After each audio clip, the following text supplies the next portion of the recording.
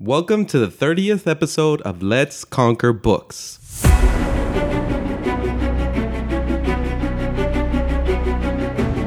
Elon Musk in the biography by Ashley Vance said, "My mentality is that of a samurai.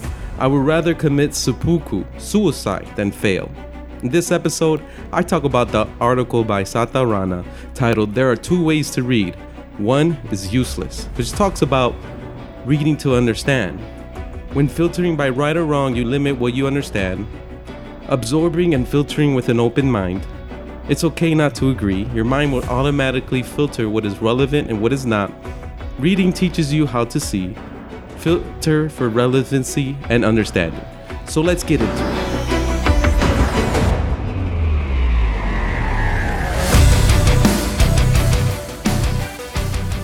I'm Alexander, the Great Reader, your host for this podcast where we read, study lessons, and build our inner power because the next level we will reach does not tolerate cowards.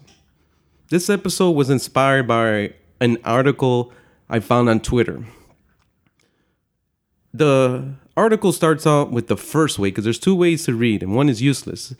The first way is the useless one. So he talks about reading to memorize or to critique, both with the intent of choosing right or wrong. So you memorize to get the right answers on a test, not the wrong ones. You critique to establish what is right or wrong, feeding what you read to make a strong case, like when you're writing essays in school. Concentrate on the useful way of reading. That's what we're going to concentrate on in this episode. So there are, I think it's 6 takeaways. The first takeaway of this article that I'm sharing with you, it's going to be part of my philosophy on reading. First takeaway is read to understand. He says, trying to put yourself in a different mode of reality so that you can absorb some of what the writing is telling you. I'm going to give you an example on how I do this, and I'm going to continue to do this. I read a book called Being Mortal by Atul Gawande, and it's about nursing homes. He's actually a doctor, and he had his parents going through a time where his father, I think, was going to pass away, and he was looking into nursing homes and the whole nursing home industry. The book talks about how the elderly would rather be at home than a nursing home. They feel more happy, more alive, more useful when they're at home. At nursing homes, they feel like it's over. No one pays attention to them. It's like being in a hospital. He also points out that family members must sacrifice more when they're at home. Like, you got to go there and make sure they have their groceries. You got to make sure they're showering if they need things to be fixed or they need things to be done on a computer. It's more a sacrifice every time. So putting them in nursing homes is kind of like a convenience. And it also relieves the family member who's trying to take care of the elderly person of worry that they're going to fall, hit their head and die, or break a hip or get hurt. So there's that worry of them being on their own in their home. The second takeaway is filtering by right or wrong. You limit what you understand. So he says, who is to say what you assume to be right or wrong is just a current bias that one day you will come to readjust? So the example of this is a book I'm currently reading called How to Change Your Mind by Michael Pollan. For me, psychedelics, and a lot of people view them as illegal drugs. That's what this book is about psychedelics. LSD, psilocybin, ayahuasca, DMT. I have a Christian sort of bias that I want to tamper with that world. So I'm seeing it as something wrong, but I am not approaching this book that way. I'm not trying to filter it. Is this right or wrong? I'm just listening to the case he's making, all the research he's providing. And I've also noticed that many intellectual, creative, and hugely successful people talk well about psychedelics. Steve Jobs dabbled with them. Phil Jackson dabbled with them. Elon Musk. A lot of musicians have dabbled with psychedelics and have done great work. they talk a lot about the research that's being done throughout the history, a lot of history behind psychedelics. And currently, John Hopkins is doing a lot of awesome treatments to wounded warriors with post-traumatic stress. And it's helping them to deal with this psychological, mental disability that they have. The third takeaway is absorb and filter with an open mind. So he talks about finding the right thing at the right time so that you can improve and update your existing model of reality rather than mold whatever you're reading to fit it into as it is. The example I'm going to give you is what I learned Losing $1 Million by Jim Paul. A really good book. Nassim Taleb, a great author, always recommends this book. Most people look for advice when it comes to trading stocks or investments. And a lot of the marketing, the sales pitch is how much they've made, the percentage of returns they made. And that's what attracts the consumer, the person to buy the seminar, the reports, whatever it is they're selling. No one really concentrates on teaching you how to lose. And this is what is that book about. And I have personal experience in this. I've traded in a hedge fund for a little bit. And knowing how to lose is the most important thing. So the wins are glorified, but the losses are what take people out. Nobody talks about the losses. So you got to understand risk management. Very important. And this book kind of dabbles into risk management. Like building a case before you make an investment. Looking at the history of the sector, of the industry. Looking at the trends, the moving averages. Looking how much volume is being put in. You're building a case before you make this investment, and then you have a percent you're willing to lose. So if you have $50,000 in this investment and say I'm willing to lose $5,000, know when to get in.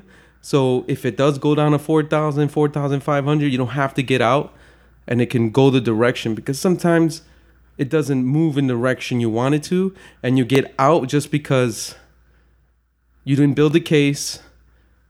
And you see yourself losing 4,000, 5,000, and you really don't know where, and you just let it keep going and going. So understand risk management and be comfortable with losing. The losses are what affect you more.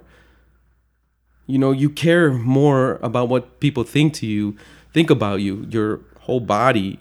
You can tell when someone made money, but you can really tell when they're losing money. And your mind starts attracting yourself to things that make no sense, to make sense of your bad investment. And you say, it's going to be okay. Things are going to turn.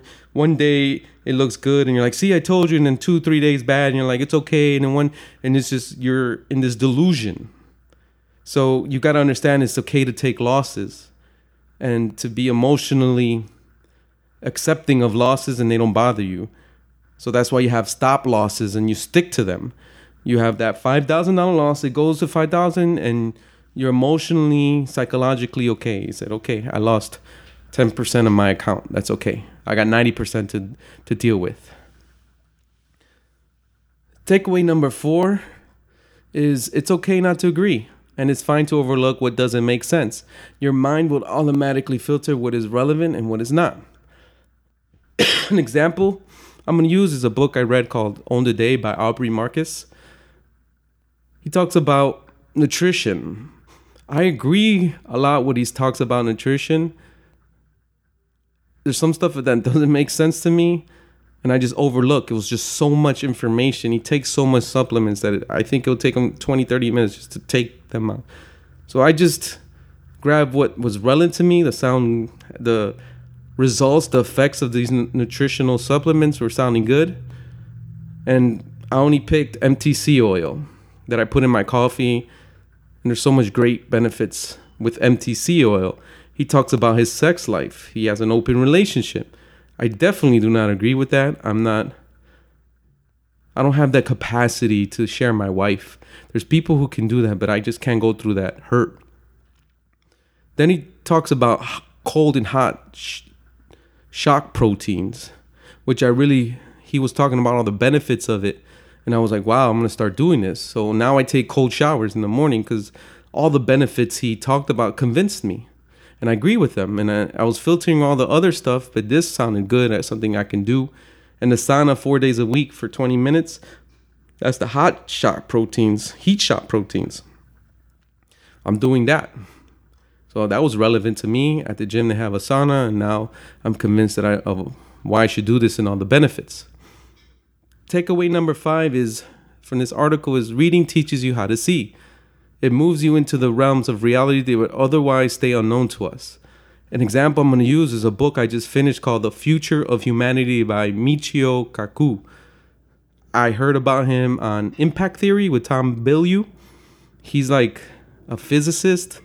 He's famous. He's been on a lot of shows. And he's very smart. And I was like, I want to read a book by this guy. This guy is amazing. I actually liked his book better than Tyson, Neil deGrasse Tyson. He wrote a book, and I really didn't like it just because it was just too deep. He's an astrophysicist, but he talked about Mars a lot and about how the AIs are going to help us get there, and robots and the biotechnology that we're going to need to live on Mars.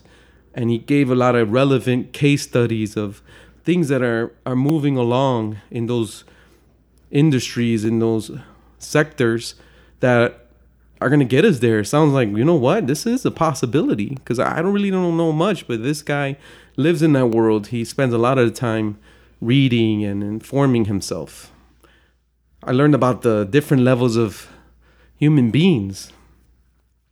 So I was seeing, like, I didn't even know a thing like this existed, and he was helping me see, like, there's type 1 human being that's a planetary civilization, and what it does is it captures all the energy that reaches the planet. So we're not even there. We're kind of a type 0.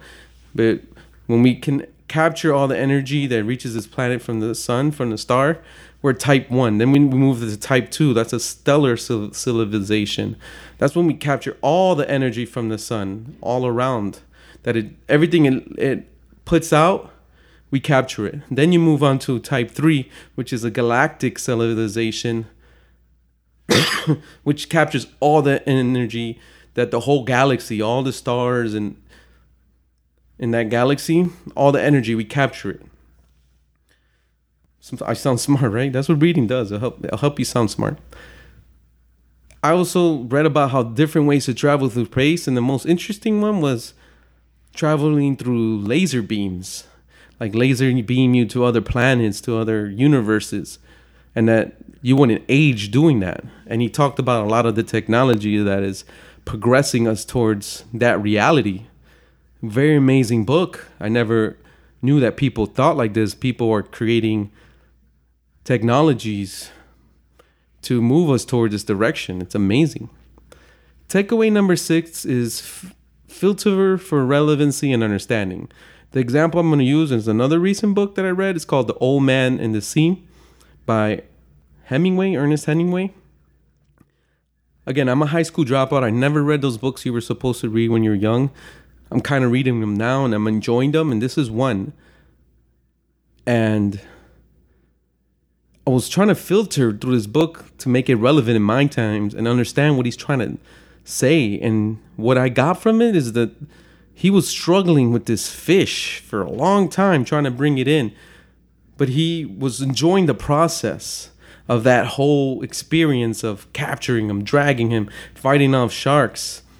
Also, the message of success is not always guaranteed. He did catch it. He did have an opportunity to catch the biggest marlin he's ever seen. He actually caught it, but then there's these variables of sharks eating it away. His hands are hurting and bleeding, and he's out of weapons to kill all the things that are attacking this fish. And there's only one kid who believes in this sailor, this old man, fisherman. Everybody, he was on a bad streak and nobody believed in him. But this one kid was like, I believe in you and you're good. And I want to learn from you. And he went and did this and kind of fulfilled the belief that of how he was portrayed by this kid who knew he had that in him. So all you need is really like one person to believe in you in that way, and you can go out and do what you're destined to do, what you're prepared to do. And the message of people will turn on you. You know, nobody remembers yesterday. They only remember today. So the action for the episode is read the article. I'm going to have a link on the show notes. Then take the current book you're reading or the next book you're going to read and use the takeaways that I talk about. Read to understand. Don't filter by right or wrong because you limit what you understand. Absorb and filter the book with an open mind. And it's okay not to agree what's in the book. Your mind will automatically filter what is relevant and what is not. And know that reading teaches you how to see. See what others see. Know what others know. Lastly, filter for relevancy and understanding of what you're reading. I want to thank you for all the downloads and plays. We're at about 1,700. The reading challenge is at 111 books out of 140. I spend most of my time on Instagram, a little bit on Twitter, not that much on Facebook. So let's connect.